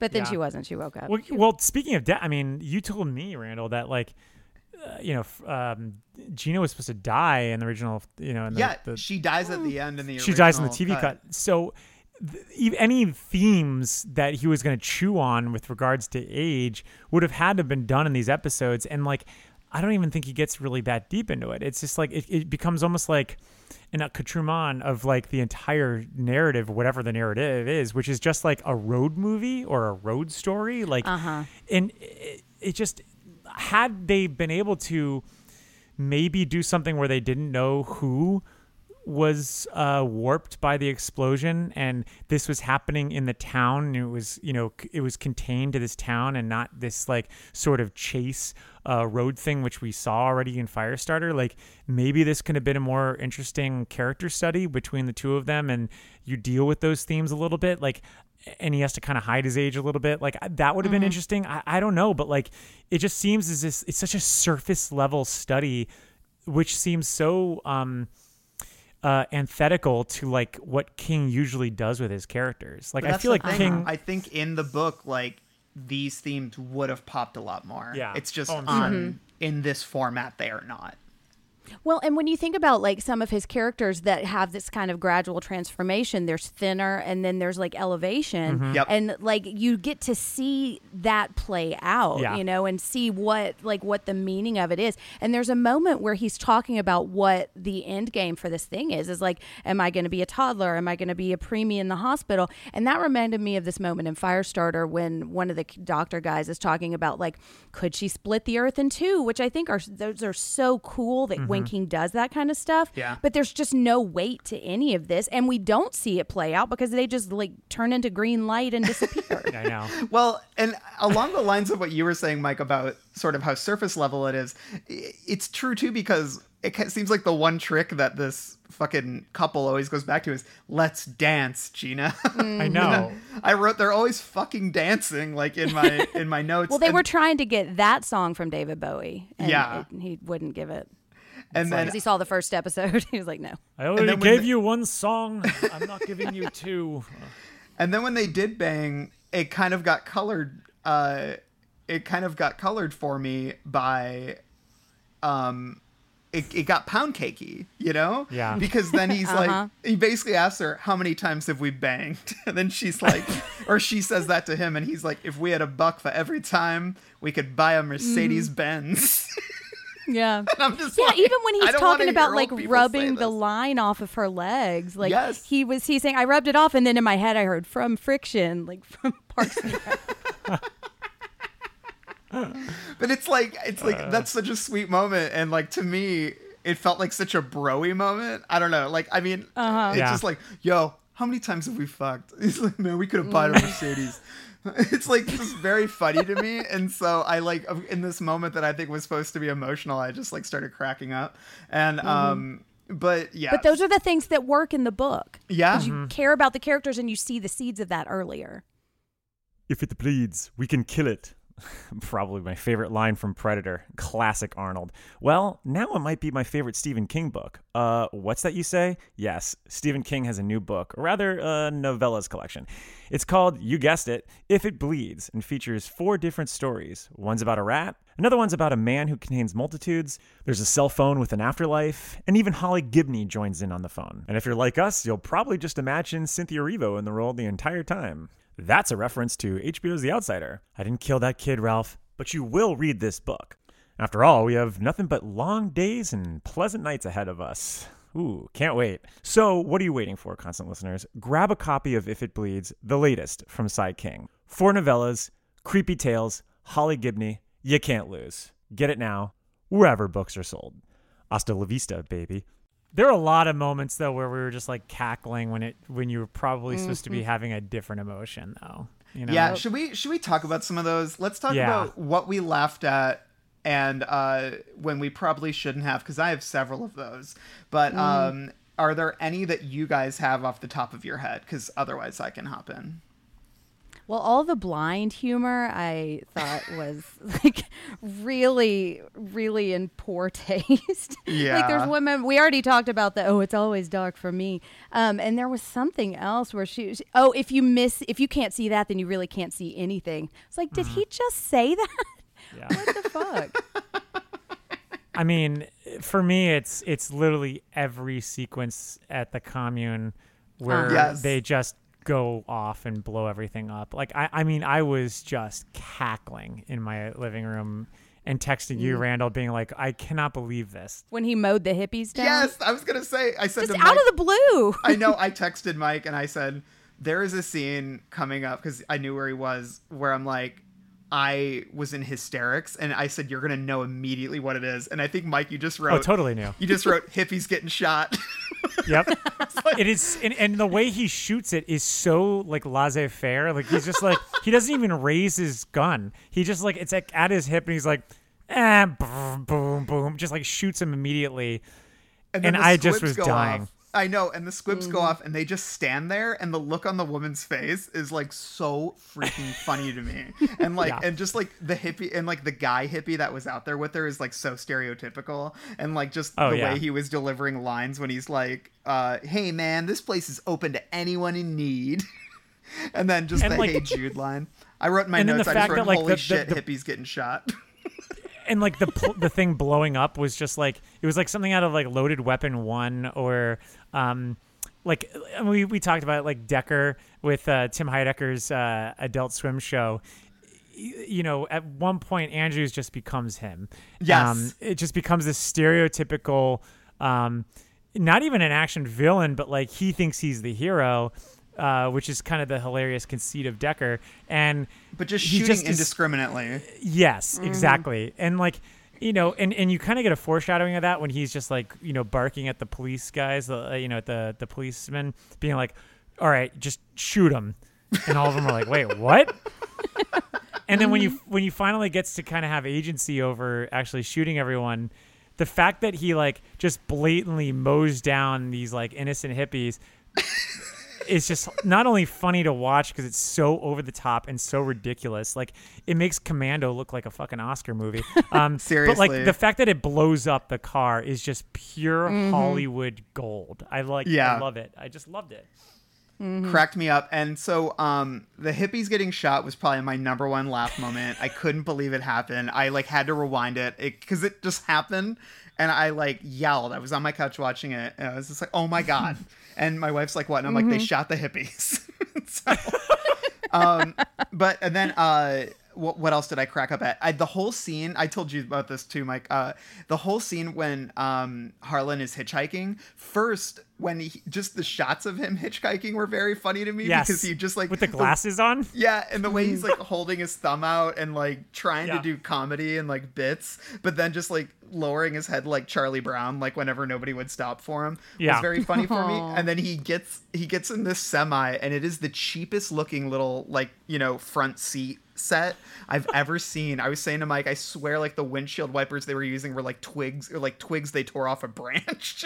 And they're going so fast. Like people were just moving them like with their hands like off camera. And then the actor playing the truck driver was so bad. And then and what's the line I wrote down? He goes, "This guy's full of green light." Like, because his eyes start glowing green, and he like runs out of the car and he yells, "This guy's full of green light." And then and then also when he was hitchhiking I never realized how huge Harlan's pants were. They were so gigantic. They're like MC Hammer pants on him. Yeah. And it was just killing me. It's God, that whole sequence. It's as if like they started losing their budget. Yeah. And whatever filmic qualities they had early on in this series just went wayside for almost like borderline community theater set design. I mean, the truck is a perfect example of that. It like the windshield wipers literally move like when you're watching a character in like an old Twilight Zone episode holding a wheel of a car, and it's like he's like moving it left or right as like every 2 seconds. Like wipers don't do that. Like it's just so it was very weird and just very cheap, and I don't know. It just felt like every second towards the end here, it was just like this halcyonic dream. Like, I can't believe I'm watching this, and this was on television. I know. Very what the fuck. And then what's the other scene I have here? The scene with Margot Martindale, which I don't think you got to see, did you, Mike? I did not, no, which is unfortunate because I love her, and I love her in The Americans, which is one of my favorite shows of all time. Yes. She's great in Mrs. America right now, too. Oh, yeah. Oh, yeah. I'm on episode 2 of that. It's very good. Love it. So, the scene, but you and I, Jen, saw the Margot Martindale scene. I would love to hear your thoughts on it. Well, it was one of those moments where I looked up and I was like, holy shit, that's Margot Martindale, and get away from him. He's not worth it. And then what did he just turn green or something? So, she's a waitress in a diner, and she immediately wants to fuck him. Like, like he's still... Because he's young and hot now. But is he? He's still like 50. No. I mean, when we've seen him as 70, like he is hotter. Maybe I should say hotter. I just find it funny. Like, she immediately like wants to bone him, and she says, hold on, I have the lines here. It cracked me up. She says, like, she basically she says, I've got the best hot cross buns in town. That's right. Yeah, and like she's saying like buy my pastries or whatever, but she's clearly saying let's fuck. And then I mean, I believe her. I know, and then I wrote Margot, he's an old man in my in my notes. And then I said, and then I wondered this because so suddenly his eyes turn green and everybody freaks out and screams. And then it was like this, and I can see why they cut it from your version, Mike, because it serves no purpose. Like, it has no purpose whatsoever, except to give them like another scene where his eyes turn green, which I imagine they used in the promos a lot. But like, totally. But it made me wonder, because as she's flirting with them, because like I was wondering, I'm like, well, what made his eyes turn green? Like, what just happened there? And I wrote, I said, did his eyes turn green because he got horny? Because I feel like there was a moment, like right when she was hitting on him, where like he looked down at his crotch, or like his hands went down there or something. Like, I felt like there was a moment where that was the implication, was that he got horny and it triggered whatever the green stuff inside of him. And he was surprised that it worked again because now he's younger. Yes, maybe. I think like, that might have been it. Well, I wonder if she was going to be the love interest in season 2, maybe. Maybe. Yeah. It just cracked me. You want to go hunt? Yeah, I just because the thing is, I could see King writing that, right? Like, horniness like triggers this or something. It was just so strange. But like, that cracked me up and had me like howling. Captain Trips is this dirty sailor who looked like he was pulled off the set of a 80s porno. I can't believe they called him Captain Trips. Was very, very funny. And then when he got shot later, I also laughed. Well, that wasn't the only like little, I mean, obviously that's like, as you were mentioning before, like Dark Tower style reference of King's Dominion. But I mean, one of the things I was actually kind of surprised of was the fact that they directly mentioned John Rayburn. Yeah. Yes. That was interesting. So Terry is talking about how like Andrews is the most ruthless shop operative she ever knew, and she's like, I always thought John Rainbird was the craziest, but then I met this guy, you know? Right. And I just kept calling him New Rainbird the whole time. Yeah. That's what I was saying. I was joking in the last episode, it was just New Rainbird, because it's like, that's literally what he is. I mean. Right. Yeah, except not as interesting. Although I don't love Rainbird. Yeah, we don't either. Our old episode on it, we have a lot of thoughts on that. Although it makes me wonder, like, I imagine that because George C. Scott played Rainbird, I bet like Andrews was King writing it thinking, okay, this is George C. Scott playing, a white shop operative, not a Native American. But yeah, let me see what else I have here. What other moments of comedy stand out to you guys? I have when they pull up and they find the car wreck, which looked like some old timey, like suddenly we're back in the Great Depression for a minute. And it was like, I kept thinking, Bunny McDougal, why do you think you're a nurse? Why do you think you can help these people? Yeah. But I couldn't get over the fact that they had the boy laying underneath the car. And I kept thinking the car is going to fall on top of you. And why would you take him out and pull him around? It was so bizarre. But I mean, the funniest part for me, I think, was that fucking scarecrow scene where they're like hunting up through the barrens or whatever. Yeah. And it's just, it was terrible. And that's the kind of thing that I think we would kind of laugh at if it were written in a book, and or somebody who is adapting this would say, we need to change this because this is bonkers. Yeah. Well, that scene was so weird to me. So basically, it's like the beginning of an episode too. So they like stole this cop's car, and then like Terry, Harlan, and Gina did, and then the car ends up like in the middle of some field, like in the barrens or whatever. And then all these cops are surrounding it, and they're like freaking out. And I'm like sitting here going, okay, so as a viewer, are we supposed to think that they're dead in the car? Or that the cops are going to shoot them or something? Like, what is the tension here? Because of course they're not dead. Like, what is They're having a threesome in the car. I know. Like, what do you expect us to think is going on here? And again, maybe on paper this would have been fine, but like the scene goes on for so long with the It goes cops, so long. like on the phone with Andrews, and Andrews like is like trying to tell them what to do, and they won't do it, and then they go through the grass, and it takes so long, and then they get there, and there's just the scarecrows that read Larry, Curly, and Moe, which is so stupid, and you don't even see it immediately, and it's almost like the director was embarrassed to shoot that, and then he had to put it in there because they actually made the scarecrows.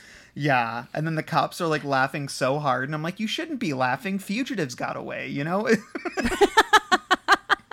Like, it's just, I just don't get it. Are you gonna chase them? Yeah, like, don't you have a job to do? Like, I get that the guy you're talking to over the radio is an asshole, but come on. You got to return those scarecrows too. There are crows eating fields as we speak, and you're doing nothing.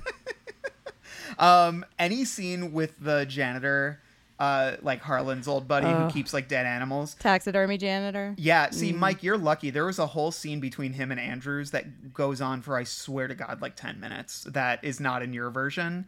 And all the scenes with him and Dr. Todd Hunter, because the only joke of those scenes is that this guy's really dumb. And Andrews and Todd Hunter are really annoyed to have to be talking to him. Like, that's the whole joke. And it goes on. Like, the actor just reads every line, like, one word, and it's and then they just roll their eyes, and I'm just like, this is that's the word I kept saying to you. I was like, this is excruciating. And then I have one other scene that I'm going to mention, and then I want to talk about a very important cameo. I think you guys know what I'm referring to. But do you all remember the scene where Felicity Huffman tells all the jocks on the bus to go harass a detective on the ground? I think I missed that part. Oh my God, Mike, you saw this, right? Yes. Yeah. So you go. Felicity. No, go for it. So there's this bizarre scene where like they're getting off the bus and she needs to sneak by because like there's like a shop operative or something on the ground, and they need to sneak by him. Yeah. So there's these like strong men. It's like a big group of muscled. They're all part of like an athletic department or something like that. But right? it's like, but they're so like 1990, early 1990s hunks, and so none of them are particularly attractive or like visibly muscled. They're just large men.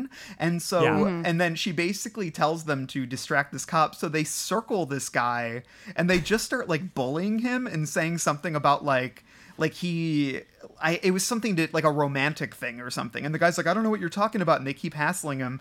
And then they just keep shooting the scene when they could have just stopped there. But then they like have this most moment. places do stop there. Like, but then they have nobody this has moment. that sobering moment. Yeah. They show the sobering moment where the detective's like, or the detective's like, I know what you're talking about. And the jock's like, huh? She told me that this. And then the guy's like, no. And then the guy's like, oh, no. Like, I he know. Oh, my realizes God. he screwed up. Like, this is a great example of why a bit or a scene like this needs to be punctual. Like, Yes. You can't let this scene bleed too long, which is why, like, in movies like The Fugitive or any of these things where they have like some sort of gimmick to get out of a tense or tight moment, you don't see how it unfolds. You don't see them realizing their fault. Like, that's like that you leave that to the imagination. So the fact that you see this, like, the guy's like, oh shit, we were wrong. Oh, I'm sorry. This guy's a cop. You gotta limit. It's so true to King to be like, I gotta see how this unfolds, like, and just lay in all the details as much as possible. And it's just so like, all right, let's get to the next scene. We know they're gonna get out of this. It's Right. It's like if this were on like you page, expect we him would to have follow gotten that like cop we home. would have gotten like 4 pages of exposition about that one character. yeah. Right. Like he'd go home and tell his wife about the rough day he had, and then like, well, I don't want to say the darker ending of that, but yeah.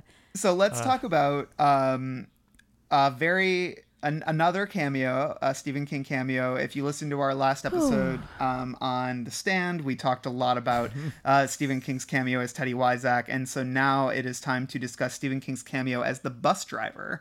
How did you guys feel about this performance from Stephen King? I love Stephen King. I love him. And I usually can overlook his cameos because I just love him. And I think his voice is interesting. And I just think, and I kind of just will allow him a lot more grace. But this was terrible. And I think probably because I was so mad at him for making me watch this whole thing to begin with, It's like, what are you doing? And they're talking about like dialogue, or didn't she tell him to shut up or something? Yeah. And it is the hammiest line. It's like, yeah, Stephen. Well, You it sounds should have like done they that were when you were writing. improvising. Yeah, it sounds like they were improvising it. Like Felicity Huffman was yelling at him, and I just remember him going, "You can't talk to me like that."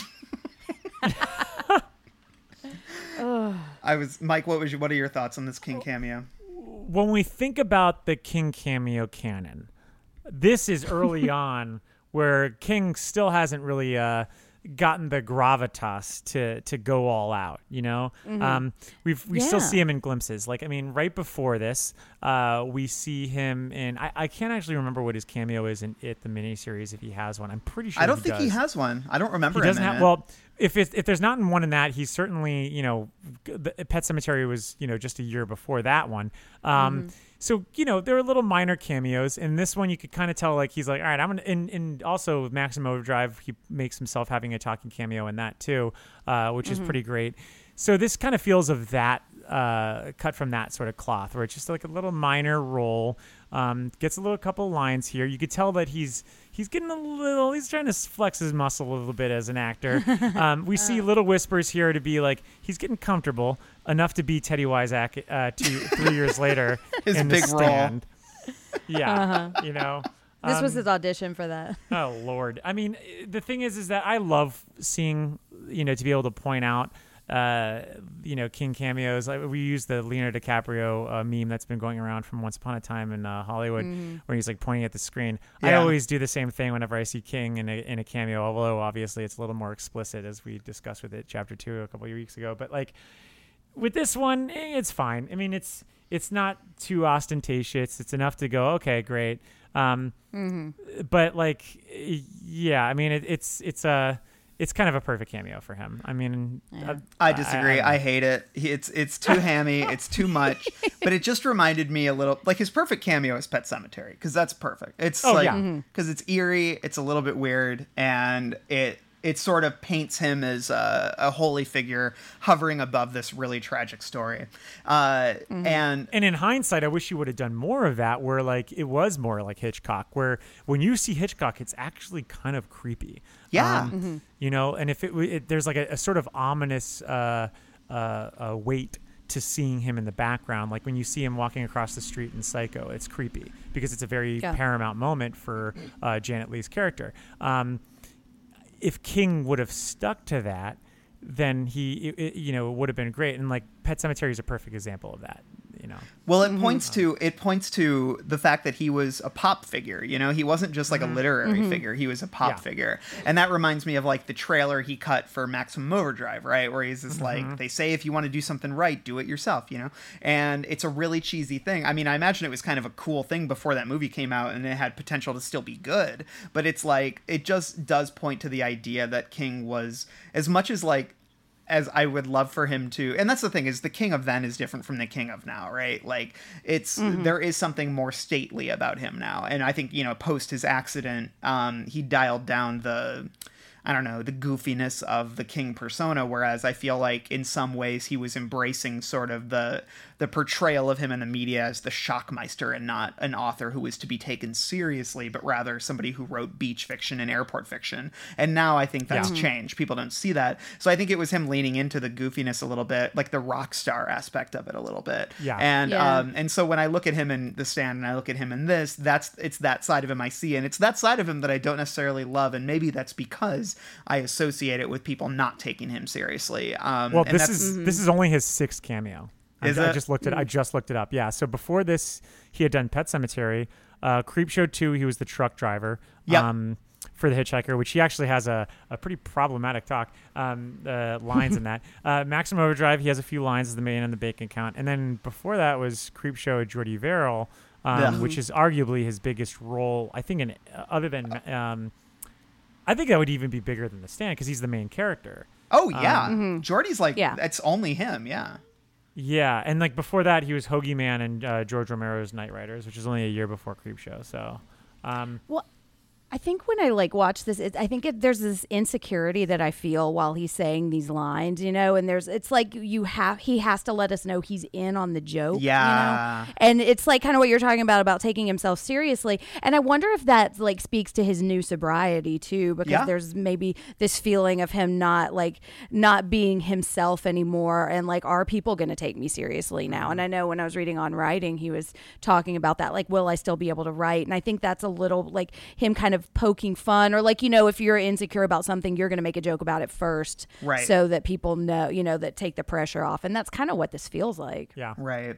Yeah. And so I think I was thinking about that just in the larger sense with his cameo here. I started thinking about how him as a pop persona rather than a literary one, which I think has changed a little bit. I mean, obviously he's still a public figure, but obviously I think I don't know. Like if you look at his cameo in It Chapter 2, I don't love it, but it at least points to like less Rockstar King and more like Sage like King. You know what I mean? Which I think is kind of interesting. He feels a lot more relaxed. Yeah, he's like more relaxed. He's I don't know. He kind of feels like Grandpa, you know, in a good way. Yeah. And like that's why I kind of love that interview with Vanity Fair that went up this week that Anthony Bresnikan did, because he kind of talks about, you know, living through a few things from his books, like the idea of a Stilson-like character being president, the idea of a global pandemic, and then he said that he felt like Jack Torrance in his house because he's you know, quarantined in, and he has all the time in the world to write, you know, and so I think that's kind of interesting, and I like hearing him in a way talk like that because it feels reflective and it doesn't feel try-hardy. And I think that's maybe part of why I don't love him in The Stand and why I don't love him in this, because it kind of just has a try-hard quality where it's like he's trying to cultivate this rock star persona, and I just don't love it. And so anyways, that's my wet blanket take on Stephen King's cameo in Golden Years. I mean, the good thing is it's short. Yeah, it is. It could have been a whole scene. Right. Let's talk about the ending a little bit. So the ending that was initially supposed to happen, Gina dies and Harlan is captured by the shop. And so, and then they take him off. So I think to prevent an Alf situation, because as we all remember, Alf ended when they thought they were going to get another season. It ended with him getting captured and taken to a facility, and then it was just over. And everybody thought, I didn't know that. That's crazy. Well, I think they eventually made Project Alf or whatever, which was like the proper follow-up that actually wrapped it up. But like the initial run of Alf like ended with him getting captured by the government, and basically it was like he was gonna get just killed and dissected. That is ridiculous. Yeah, it's like it's like the dinosaurs ending too, right? Like which it ends with the meteor gonna kill everyone. Yeah, and so doesn't Quantum Leap in like that too? Oh, I'd never seen Quantum Leap. Oh my god, I love that show. But yeah, it ended. Well, I don't want to spoil it. Well, actually, technically, Quantum Leap ends on the last or a few seasons ago on Always Sunny in Philadelphia. Scott that's Bakula right. reprises his role in The Gang Turns Black. So Oh, nice. I remember that. yeah. Love Scott Bakula. Same. Yeah, so I think that they didn't want it, when they decided that they weren't going to renew the series, they didn't want it to end on, a dark, foreboding cliffhanger, and they were going to give it a proper ending, which is why it feels so rushed. So what we get is Andrew's getting shot by Terry, the Harlan and Gina disappearing like Poochie, and all the hippies still dead everywhere. So very bizarre, and just it is kind of funny though, just the general concept of like, well, we killed Andrew, so I guess everything's fine now. Which is Right, they just walk off like literally into the sunset, I think. Right, like this isn't a much larger organization that is not defined by one assassin, So like Dokes is still out here, and so I don't know. On his phone. Yeah. Oh yeah. I will say, I was texting Mike about this, but I became weirdly obsessed with all the scenes with Dokes on the phone because they were filmed in such like a weird static way where it was just him like kind of holding the phone up to his ear, and he would just deliver one line or one reaction, and then it would cut back to Andrews on the other side of the phone, and he was filming it, in this drab office space, wearing a suit that's too big for him, looking extremely awkward holding the phone, and it just made me think of what it would be like to be on set that day, and like the idea of shooting all these one-line takes over and over again, where it's just him just being like, yeah, and then they cut, and I'm just like, because he looks so awkward, like while filming those scenes, and I became weirdly obsessed with the Dokes phone scenes, because it just seemed to me like the director being like, just make a reaction like you're surprised. All right, action. Yeah, I mean, he's pretty much like, Burton, for the most part, is basically like the George Kennedy to Andrew's Leslie Nielsen. If we're gonna make like the Naked Gun, in all of Naked and throughout Naked Gun, as obviously Leslie Nielsen bubbles his way through all these stupid misadventures, and it's always George Kennedy who comes on and is like, Frank, did you hear about this down from the chief's office? And he always just brings like exposition, which is like kind of like what Basil Expedition is in Austin Powers, and I feel like Burton is exactly that. Like he just serves is like a way to like just give Andrews his next directive, and then for Andrew, and then to be like a punching bag for Andrews. Like it's almost like, not to bring Decker up again from Adult Swim, he's like the Kington to Decker. Yeah. Well, he does actual code breaking with that one scene. He does. Oh, but God, which, by the way, we need to talk about that scene for a second. Like, if there's any like bottle moment to summarize the direct juxtaposition of emotions that they intend you to feel and you actually feel, it's in that scene. Like it has this like quote unquote tense moment where they're supposed to be like almost like subconsciously sparring on the computer to figure out like where their coordinates are or whatever. And it's so dull, but they make it seem so like anxiety driven, or like there's an anxiety that's like fueled into this scene that just doesn't translate whatsoever. 1991 hacking intrigue. Yeah. Sparrow House. Like, good God, like really bad. Yeah, like it's basically the GIF of the kid like at the computer turning to the screen and like giving a thumbs up. Yeah, I love that. Well, I think part of that is because of the terrible music also. God. First, all right, you can't take any of it seriously. Exactly. And in that scene, it's literally just the music, and I was texting Randall about this, from like the SNL skit of Schmidt's Gay, when it's just like, great house sitting gig. Wait till you see the pool. Like, just... I'd love to, like, I always, whenever I think of like bad music cues, I think of like the fact that there was actually a musician that was in the recording studio and booth recording this. And so I just imagine like whoever was the musician, let me look it up real quick. It was like whoever the theme music, well, actually it says David Bowie. He wasn't there. Oh, composer, Joe Taylor. So Joe Taylor was in the studio and they had to be like, all right, so we got this scene. The computer sparring. You got this, Joe? Yep. I'm ready to go.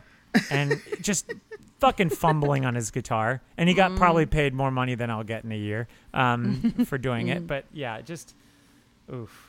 The music is bad, and music is really important. Like, music really contributes to like the sluggish feel of this series. Like, I think of it the same way that like the score for Robbie Robertson's score for The Irishman is similarly sluggish and adds to the runtime of that movie. And I just felt like the plottingness of the miniseries is totally attributed to the score as well. Like, nothing's worse and slower than molasses than fucking blues guitar.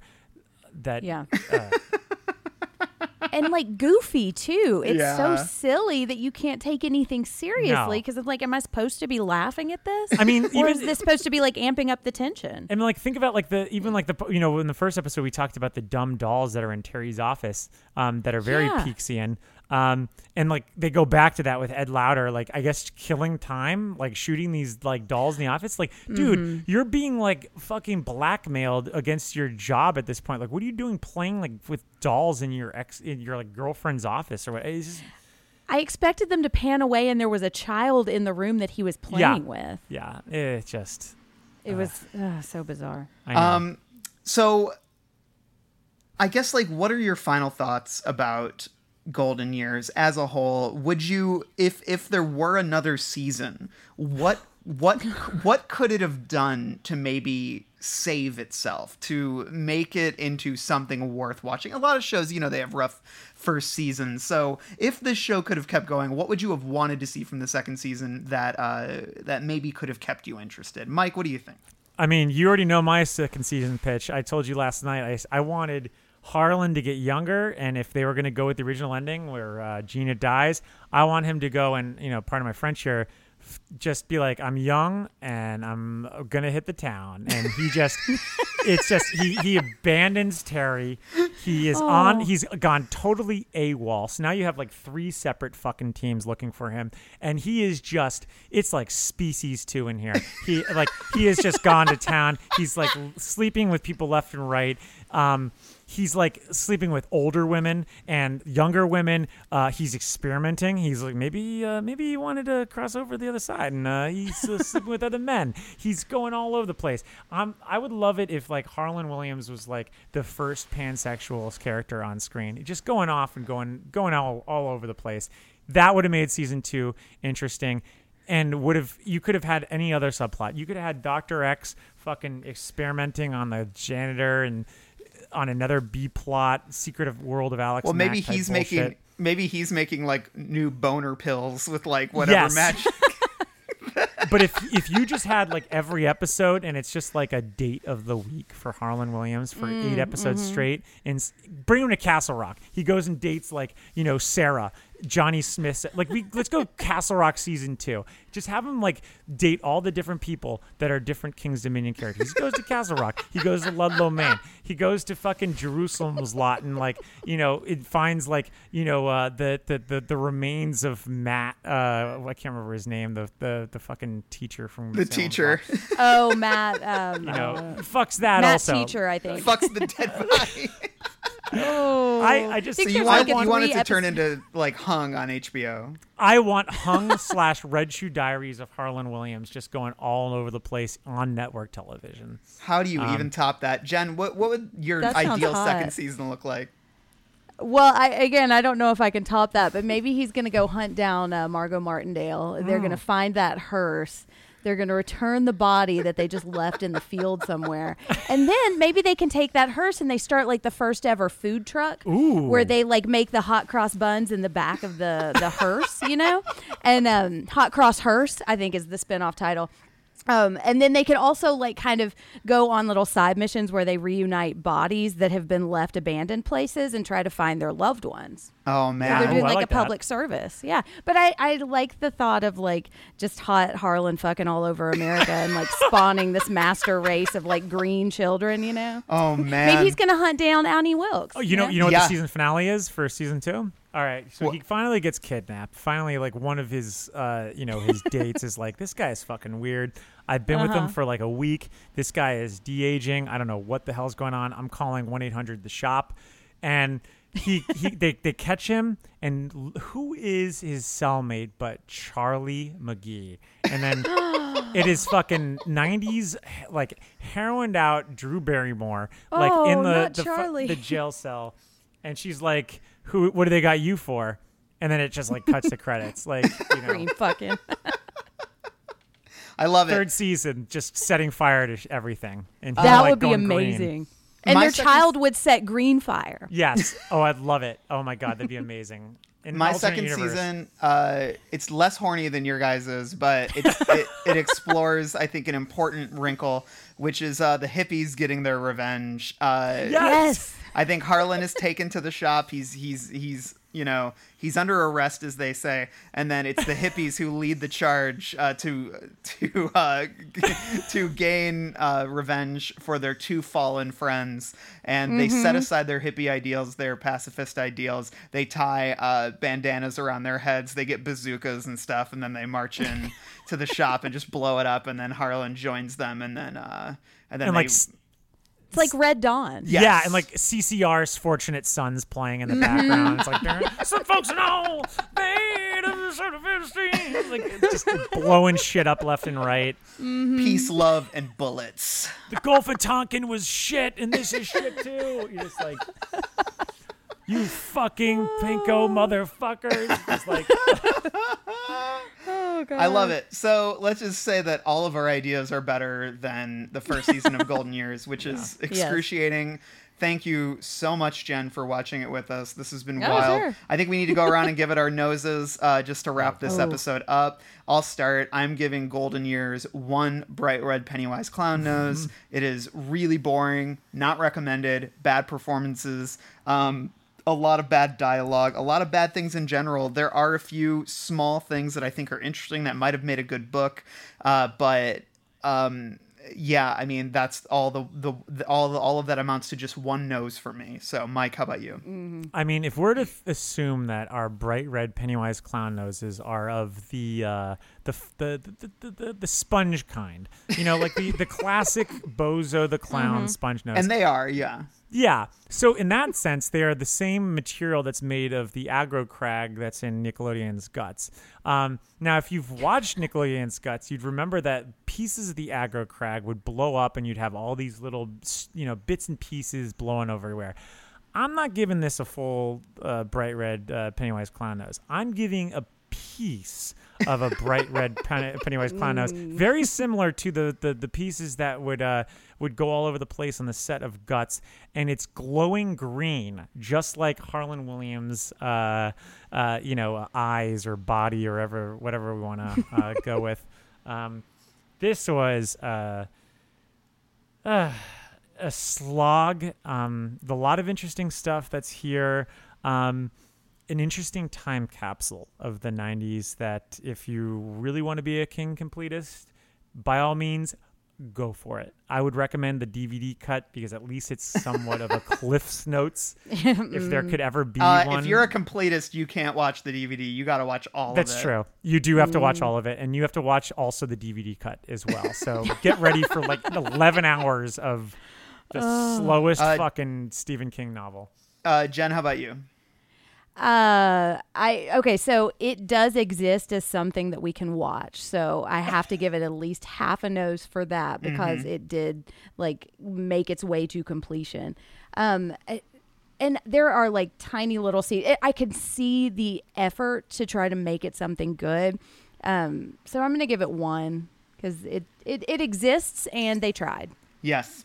I think that's very similar to your preemptive review when we were talking over Twitter about it a couple weeks ago, and I asked you, I see that you're on your you know, reread of King. Have you indulged in Golden Years? And you're like, well, it was something that was watched. Yes, it exists as something, and it didn't. I also sent you something else earlier today because it does make you think about like some deeper things, you know, like it gives you a lot to think about, like love and life and the concept of time itself, and like, are we really wasting our lives endlessly chasing this perfect hearse while the ground crumbles beneath us only to find it was all an illusion, and were we really the scarecrows all along? So it asks these questions and I mean we have to answer. Here's some. I don't know if this is room 237 so much as just theorizing. And I can't remember if we talked about this in the first episode, but I certainly mentioned it to Randall over text. Do you feel that this failed experiment, if we want to call it that, canceled show, which is what it literally is the reason why maybe King didn't call the Institute the shop last year? Like, do you think this kind of poisoned the whole setting for him? I think it might have, yeah. Yeah, Right? because this was the last time we see the shop, right? Yep. Right? I think so. It is, yeah. Yeah. I mean, Yeah. I'm looking at Stephen King Wiki, and it literally is. I mean, I guess they say that the Arrowhead project is quote unquote supposed to be involved with the shop, and I guess like, and the Tommyknockers was before this, so that could be considered to be a part of the shop. But I guess like, I think this is the last thing. Yeah. Yeah. He killed the shop. Yeah, and I think that I mean honestly, this is because he's not really talked a lot about Golden Years. Like subsequent, I tried to find some quotes, and I even found some other articles that people have done saying, yeah, this isn't something King talks about a lot. So I think this was probably, something he considered probably a pretty big failure. And this was a weird time in his career. You know, he was freshly sober. Needful Things, which it made money, but it wasn't a critical reviewed. flop, It was though. a critical flop. It wasn't reviewed well at all. And then, I think some of the newer, I think like when did Misery come out? 1987. Oh, I thought it was like 1990. Well, no, the movie was 1990, but Okay, the book yeah. itself was like I want to say it was 87. Let me look real quick. So but- he was having some cinematic success around this time, and maybe this was kind of the beginning of, I think that up until The Stand, at least, there wasn't a lot of good Stephen King things kind of between here and then. So I don't know. He was probably in a pretty sensitive place around this time, and so the shop probably was colored for him a little bit. And and his reasonings for not including the shop were, it was pretty. He addressed it in like I think in the afterword of the Institute. I can't remember, but he basically just said he thought. I thought about doing it, but then I decided not to. Like he had some reason, but it wasn't an elaborate one or anything. It just sounds like it's something he just doesn't want to revisit. So I will say, like, this era that we're currently in, I am more interested in the context of King than the actual works that we were actually touching upon. Granted, that's always been my favorite part to discuss in these episodes for the last 3 years, but this stretch particularly is very interesting because I almost see it as like kind of like the when a baseball player like is still playing and he's like maybe in his 40s now, and he's kind of like, all right, well, I'm still in the game, but how am I going to keep this going? What am I? Where am I going to go from here? And not even any baseball player, but any athlete. When you think about like the later age of like what athletes do, like they kind of start pivoting into different roles on the team, and then eventually they start bleeding out into other different things, and especially if they're a successful athlete. And I feel like that's what King is doing here. And like when we look at his trajectory, like we kind of see this, like I've said this multiple times on the podcast, like it was a purge. It was a purge for him to say like, all right, this is me just getting all my greatest hits of horror out there, by Pennywise being a beacon of greatest hits itself, because he's able to kind of, be metamorphosized into different, monsters and whatnot. And then everything else that follows, he literally has books that deal with writer's block, deal with the sort of conflicted writer as it is. And then you start getting these situations where he's kind of dabbling. And there's a quote that's I'm glad that you mentioned the Anthony Bresenkin interview, Randall, because it was something that I wanted to bring up today. It was that like, I feel like he's almost in a period like that right now. Because he had a really great stretch where he was kind of leaning on the manuscripts, almost doing the John Grisham thing to kick off this decade. Because 11/22 was something that he had that was in the back burner from the 70s, and the same thing with Under the Dome. And those are arguably the two strongest books that he published this year. Yeah. Not this year, this decade. With the exception of, I guess, Revival. I haven't read Revival, but I know Justin considers it one of his favorite books It's good. So, and that was something that he did, obviously, that was cut from a new cloth. And he kind of indulged in true crime. And I feel like he's kind of on the out. He's kind of getting away from that now, and I think it's telling that If It Bleeds has a story that deals with writer's block and trying to become, because The Rat, we'll talk about it in another episode, but like The Rat is a story about him trying to, a writer getting a prize or an award for it being a writer and stuff like that. So I'm wondering if he is in a similar period as he was during this time. Well, I'll say this about Rat, and this is not spoiling it, but what Rat is really about is about a guy who is like writing is not good for his mental health, basically. Like he is. It's not that he.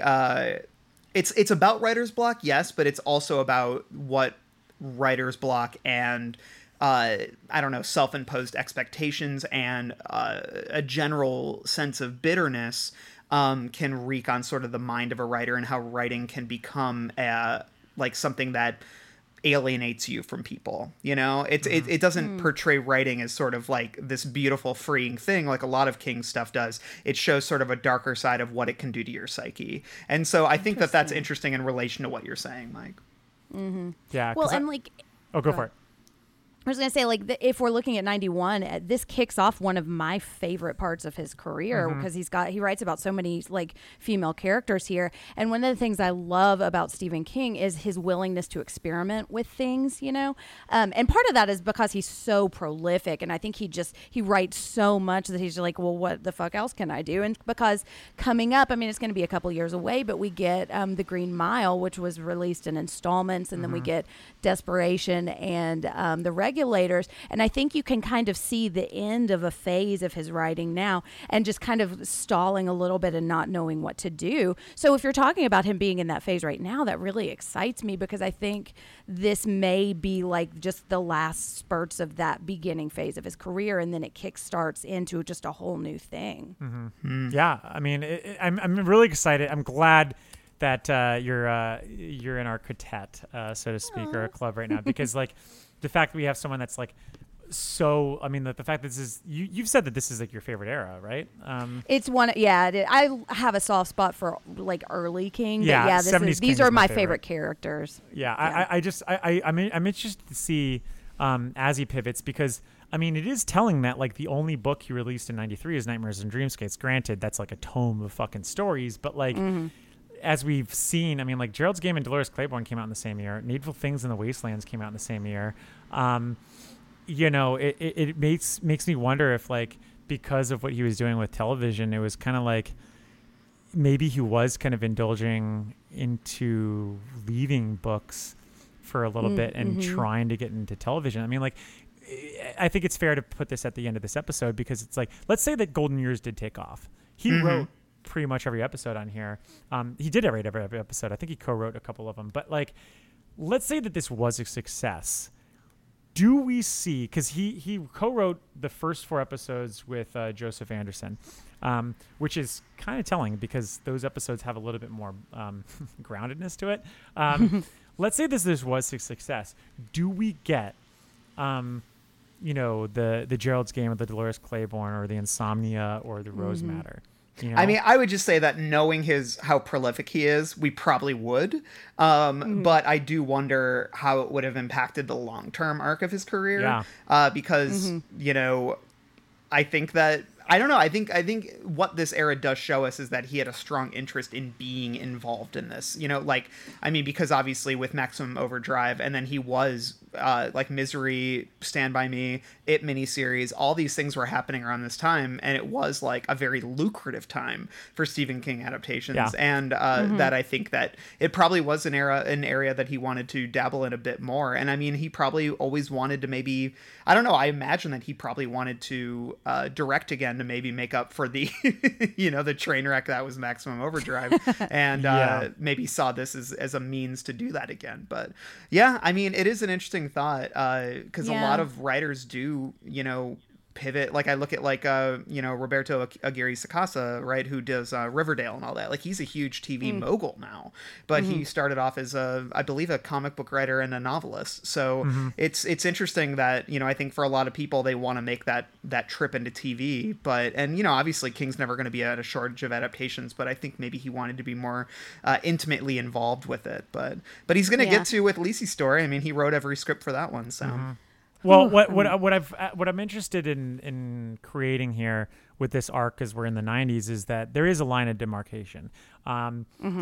You know, with Shawshank Redemption getting nominated for, what was I think like 7 Academy Awards in '95. It didn't win any of them, but like the fact that it was nominated brought King to a different echelon at that point, and we're only 3 books or 4 books away from that. 3 books technically, because I guess Rose Madder came out the same year, so we're only like 3 books away from that period. And I feel as if we're going to probably discuss about what that did to transform like Stephen King from the master of horror to best-selling American author, you know. Yeah, it's like there's this weird, like a lot of his early stuff is external horror, you know, and then it's almost like he gets into this more internal or like domestic horror where he really like explores the minute horror of things from like within yourself, you know. Yeah. And also, is this where we start to kind of see the world building? And I know that like in the early books he'd have like characters coming from different towns, and he'd like mention Mawton and we have seen Castle Rock, but this is where like you've got Dolores Claiborne and Gerald's Game, which are connected and like spiritually connected. Right. And then I think this is when like the Dark Tower kind of starts to explode into like pulling other things in. And so if he's kind of looking at TV and like longevity and like building like his own universe, I think maybe this is kind of where this starts to kick off a little bit. Absolutely. I mean, the fact that The Wastelands pretty much kicks off the decade in 91, and that's ostensibly I'm trying to remember, but like I'm pretty sure The Wastelands is the first real book of the Dark Tower where you actually start getting the threads of his other books in it, because that's the one where you actually start seeing the Stand, or like glimpses of the Stand, and you're like, oh shit, this is actually supposed to be linked together. And then you also get like Jake, who, you know, who's part of the you know, the world with like the world of fiction with Calvin's bookstore, and that gets a little meta in there. So like it almost, you're right. I mean, I think he really does start getting like more intuitive to who Stephen King is in the realm of pop culture. And this in the 90s, it's in a way, it's almost like, and we'll probably talk about this book by book throughout his 90s run over the next couple of years. But like, I feel like he gets, he makes peace with who Stephen King is in the pop culture lexicon in this decade. Yeah. And I feel that now. Like, I feel like he knows who he is now, and he's not doing the try hard thing anymore. And maybe this is when it's like, okay, this isn't going to work. No. Maybe I have to start thinking about something else. And again, I think it goes back to the new sobriety too. You know, he's like exploring who he is as a writer without drugs and drinking, you know? Yeah. And that's a scary place to be in. Yeah. Man, really interesting chat. It's fun that this turned out great. I know it's funny that that Golden Years can trigger these sort of more in-depth looks at King, which I love. But yeah, this was fun. We're through Golden Years, thank Christ. We're going to be back next week with The Stand and a capsule review of If It Bleeds. I almost said If It Sleeps, but If It Bleeds. If it sleeps. If It Sleeps is the Golden Years spinoff. Yes. And so, well, we are all, If It Sleeps, yes, we do during Golden Years. And so, so this was fun. Stay tuned for that. Again, check out our Patreon. Patreon.com/thebarons. Hit us up on our socials, Twitter, Instagram, Facebook, all the good stuff. Listen to the horror version, Jen's podcast through the Consequence Podcast Network. And also Halloweenies, Mike's other podcast with the Consequence Podcast Network. And maybe one day I'll be on an episode. You're going to be on that, and I'm pretty sure it's going to be one that involves George McFly. And if you know who George McFly is, he played another role by the name of Willard. And if you know Willard, you know that he was also in a movie called Nurse Betty, and I'm talking about Crispin Glover. So it's true. I love Crispin Glover. I have much Crispin knowledge Glover to bring to that episode. So looking forward to that, and looking forward to seeing all you constant listeners online. We love to chat with you. So I think it's time to say goodbye. Long days And pleasant And Pleasant pleasant nights. nights. Bye, y'all. I got some hot friends. Oh, God, I got some hot friends. I got some hot friends. Oh, God, I got some hot friends. But you know you want somebody to treat you good.